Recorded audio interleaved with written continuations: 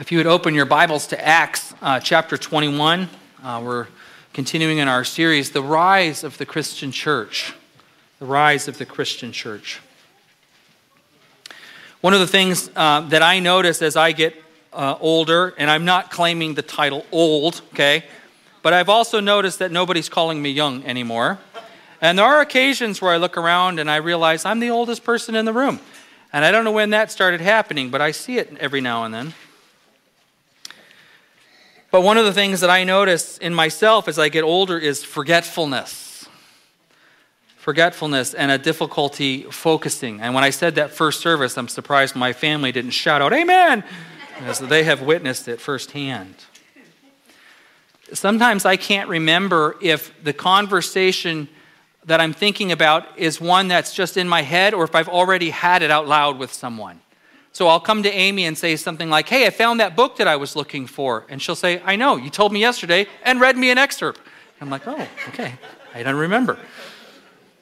Or sometimes we reach a decision about like family logistics, who's, school pickup or who's cooking dinner tonight or whatever. And because there were several tentative other plans, I often can't remember the one that we, finished off on, the last plan, the one that we're supposed to do. So to that I say, thank God for group text because I can ask the family, who's picking up Gus today? You are. Okay, I'll do it. And then there's the classic, I know I'm not alone in this. You walk into a room and you stand there for a moment and you go, why did I come in here? What was it I was to do? Oh yeah, preach a message, right? I'm supposed to preach. Got it. Another thing I've noticed in my own mind in recent years is just the level of distraction that I have, just the difficulty of focusing for a long train of thought, whether it's reading or writing or whatever. I just feel distracted by all sorts of things. And I definitely think that's sort of social media and devices and all the rest. And I'm not a Luddite, I'm just saying I think that's one of the impacts they have upon us. But all that to say, it's hard to stay on task. It's hard to stay focused on the mission at hand. And these past few weeks, we've been tracking the Apostle Paul's journey toward Jerusalem. And he has this kind of laser focus.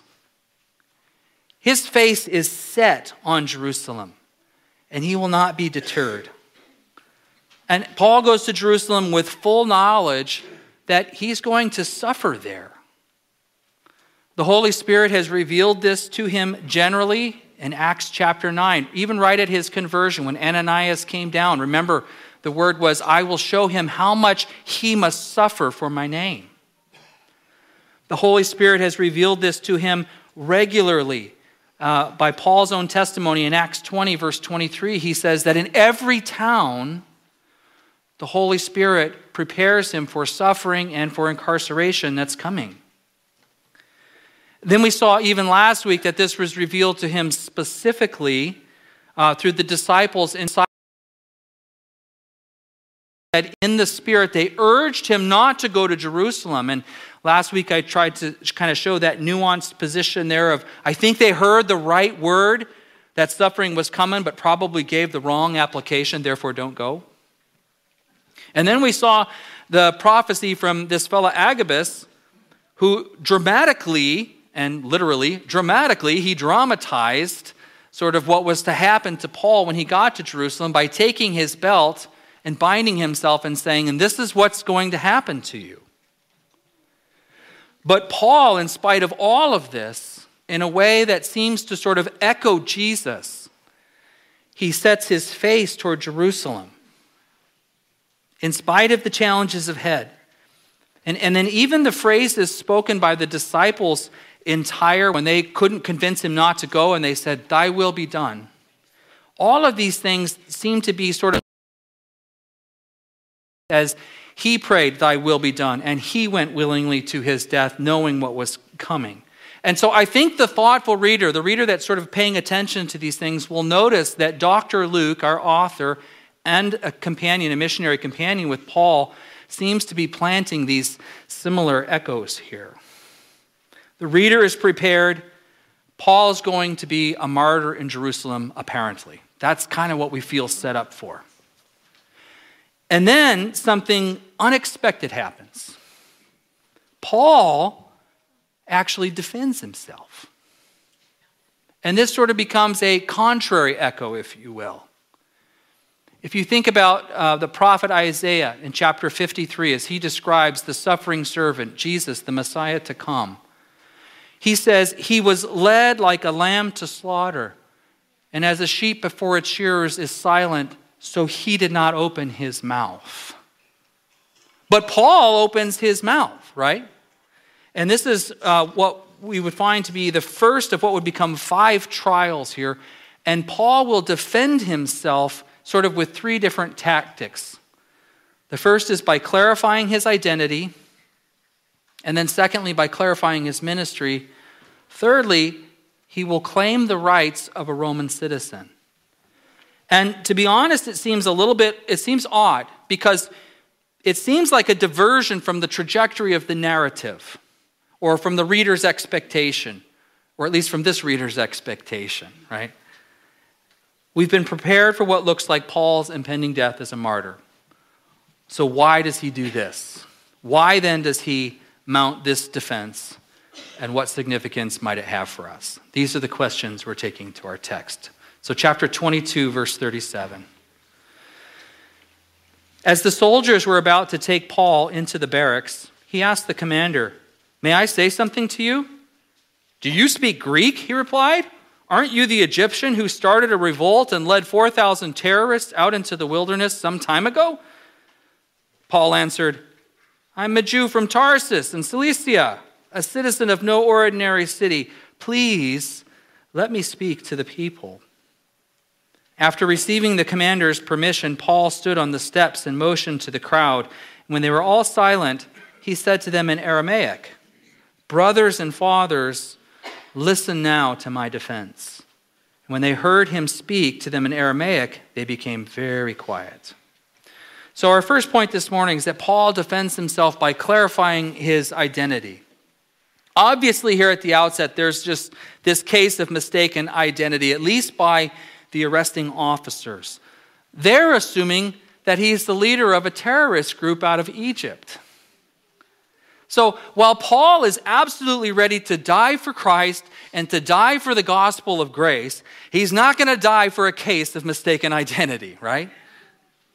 And so he rightly clarifies who he really is. And while it may not be sort of immediately obvious to us in this interchange about spoken languages, the languages and that dialogue kind of helps clarify or confirm Paul's claim about who he is. First of all, he's Jewish, but he speaks Greek. He's educated. He speaks the sort of international language of the day. He's also a local boy, which is confirmed by his ability to speak Aramaic, which is kind of the marketplace language of the region. In other words, Paul is not the head of an Egyptian-based terrorist organization, as the arresting officers had assumed. And there's this other note of interest here. Maybe it's not interesting to you, but it's terribly interesting to me, and you got to dance with who brung you, so here we go. It's this phrase that the Apostle Paul begins his defense to the crowd with. He says, "Brothers and fathers, listen now to my defense." And you might say, "Eric, what's so interesting about that?" I'm glad you asked. What's interesting is this: it's the exact phrase that Stephen began his defense with back in chapter 7, when an angry mob surrounded him and prepared to stone him to death, and the Apostle Paul is there giving his approval. And it makes me think and wonder how often Paul circles back to that event and others like it. What's in his memory of his past? What does the evil one visit against him? How does he deal with guilt and shame? He was one there giving his approval. It's not hard to imagine that sort of these words of Stephen's godly speech right before his death that Paul approved of are haunting words for Paul. And it seems to me that this was something he lived with and dealt with and carried with him. In fact, in 1 Corinthians Chapter 15, verse 9, he says this, "For I am the least of the apostles, and I don't even deserve to be called an apostle because I persecuted the church of God." So it's interesting to me that Paul starts out in Jerusalem persecuting Christians, but now Paul returns to Jerusalem in ironic fashion, being persecuted as a Christian. And poetically, he employs the words of Stephen to the opening of his own defense. "Brothers, fathers, listen to me." So as we'll see here, Paul is able to initially kind of get this case of mistaken identity, gets that off of him. He kind of gets that dismissed, so to speak. But unfortunately, it's just an instance of out of the frying pan into the fire here. Our second point. Paul defends himself by clarifying his ministry. Verse 3. "Then Paul said, I am a Jew born in Tarsus of Cilicia, but brought up in this city. I studied under Gamaliel and was thoroughly trained in the law of our ancestors. I was just as zealous for God as any of you are today. I persecuted the followers of this way to their death, arresting both men and women and throwing them into prison.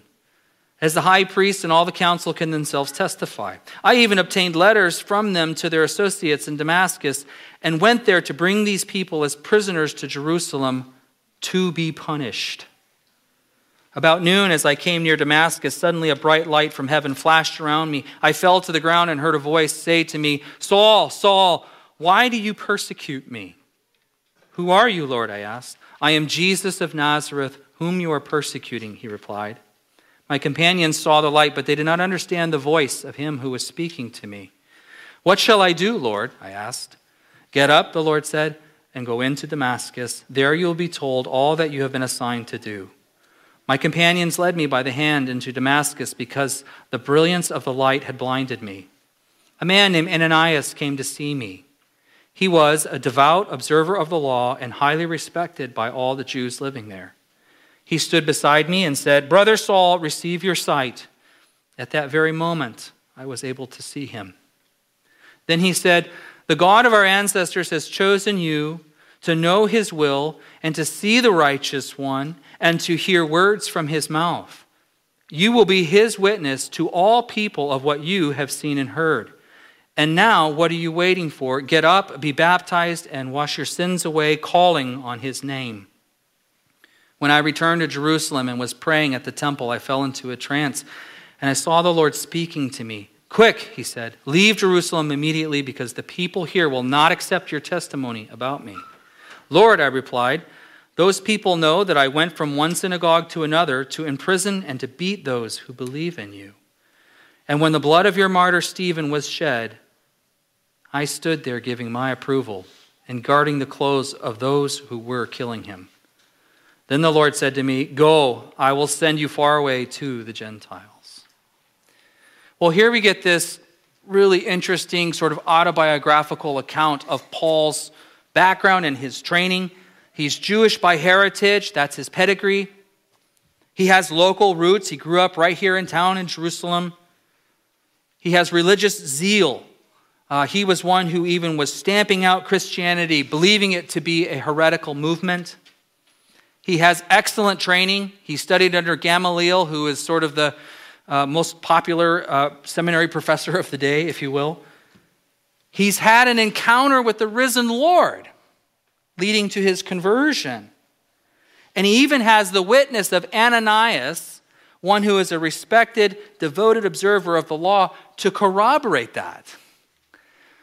So if you're in the court of law and this testimony is what is laid out and these evidences are produced, you go, pretty solid here.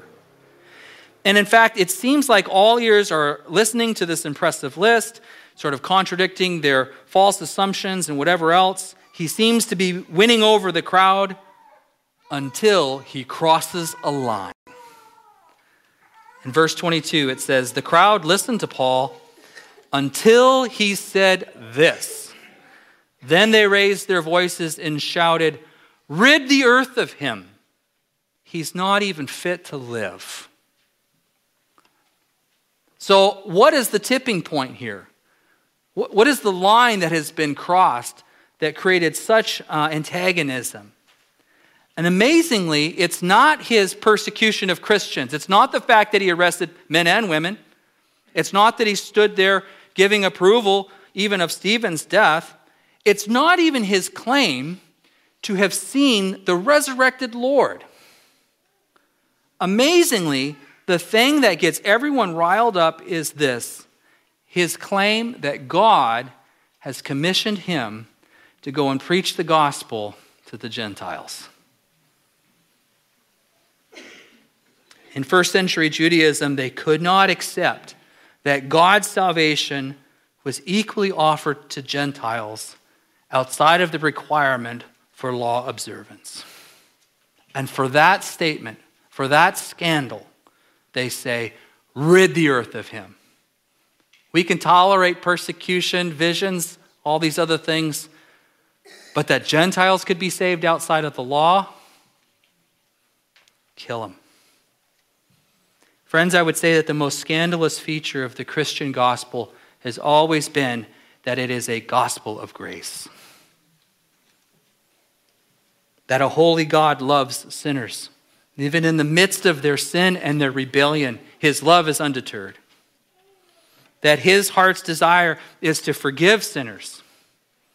And that he redeems sinners at his own cost and his own initiative. It is God who sends his Son to be the atoning sacrifice for the sinners of the world. And that mankind can do nothing to earn or merit or deserve this salvation. And that is a scandal to legalists everywhere. John Stott has said it this way: the gospel is good news of mercy to the undeserving. The symbol of Christianity is the cross and not the scales. So Paul's claim here to have been sent by God to preach the gospel of grace to Gentiles, this hits squarely on the issue for these law-abiding Jews. For them, that's a bridge too far. And how do they react? Verse 23. As they were shouting and throwing off their cloaks and flinging dust into the air. That's a funny scene. That's the thing that kids do at recess.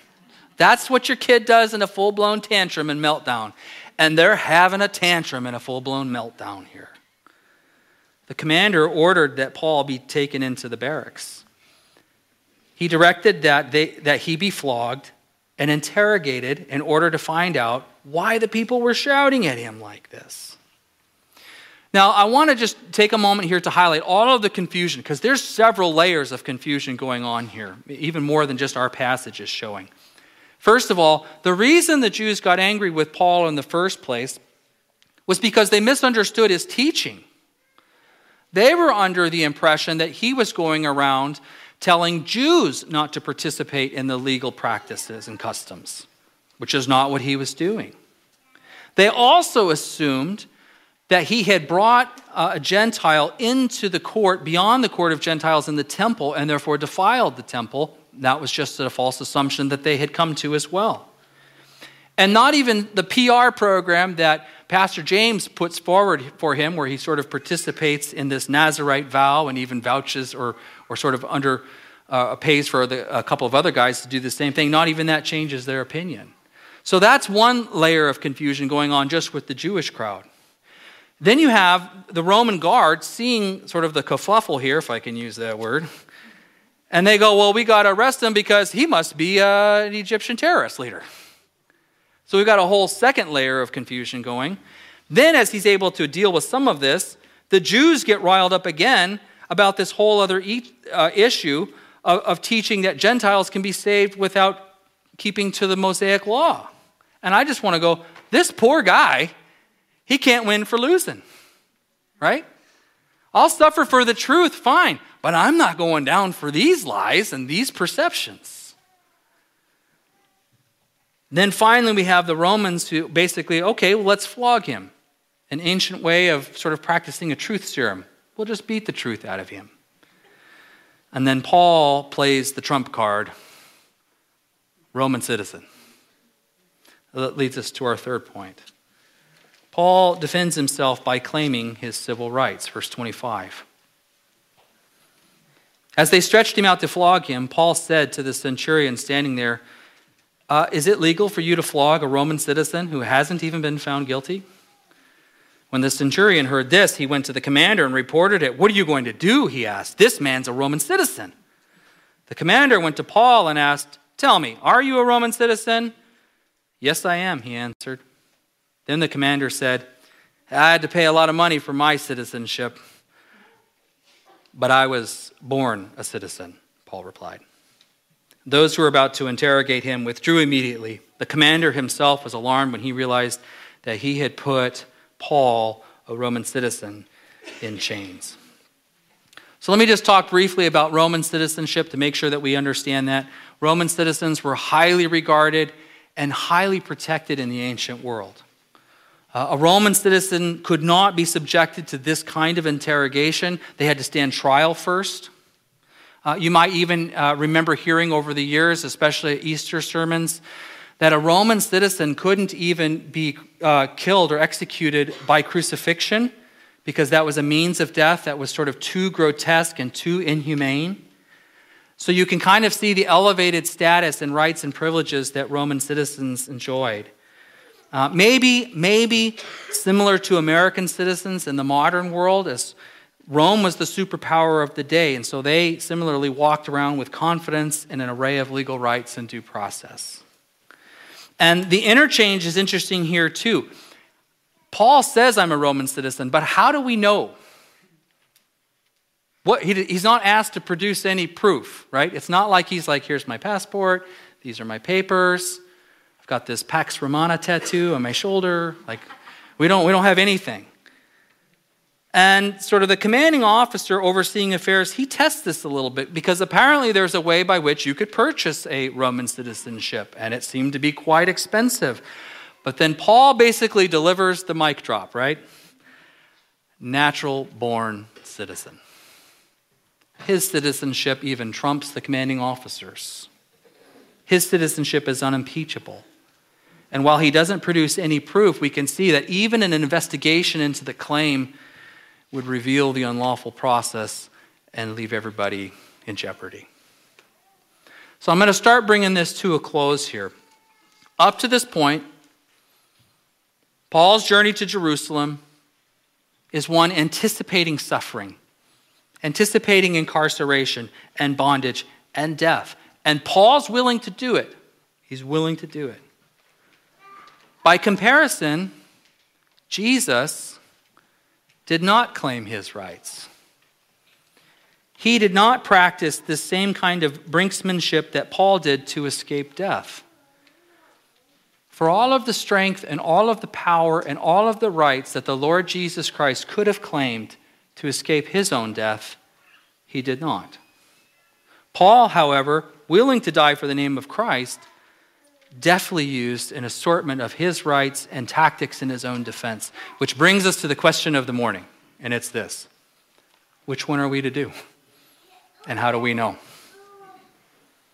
And I would say this: the reason that Paul evades prosecution and employs and makes use of his rights, that's our fourth point, is so that Paul can stay on mission and take the gospel to the Gentiles, even to the far reaches of Rome.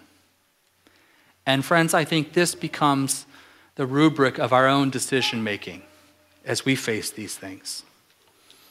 So Paul's defense is not one of just mere self-preservation, right? Rather, he is preserving the right and the opportunity to stay on mission and to proclaim the gospel of grace to the ends of the earth. Willing to die for the mission, but not going to die for a case of mistaken identity, false accusation, or premature death, right? Because the mission of God is too important to pack it in easily. Therefore, in this instance, he claims his rights. Christ's mission was to die. Our mission is to proclaim his death and resurrection until he comes again. So I think it breaks down like this: be willing to suffer for the gospel. And Christian, you don't have to go looking for it. It'll find you, okay? Be willing to suffer for the gospel.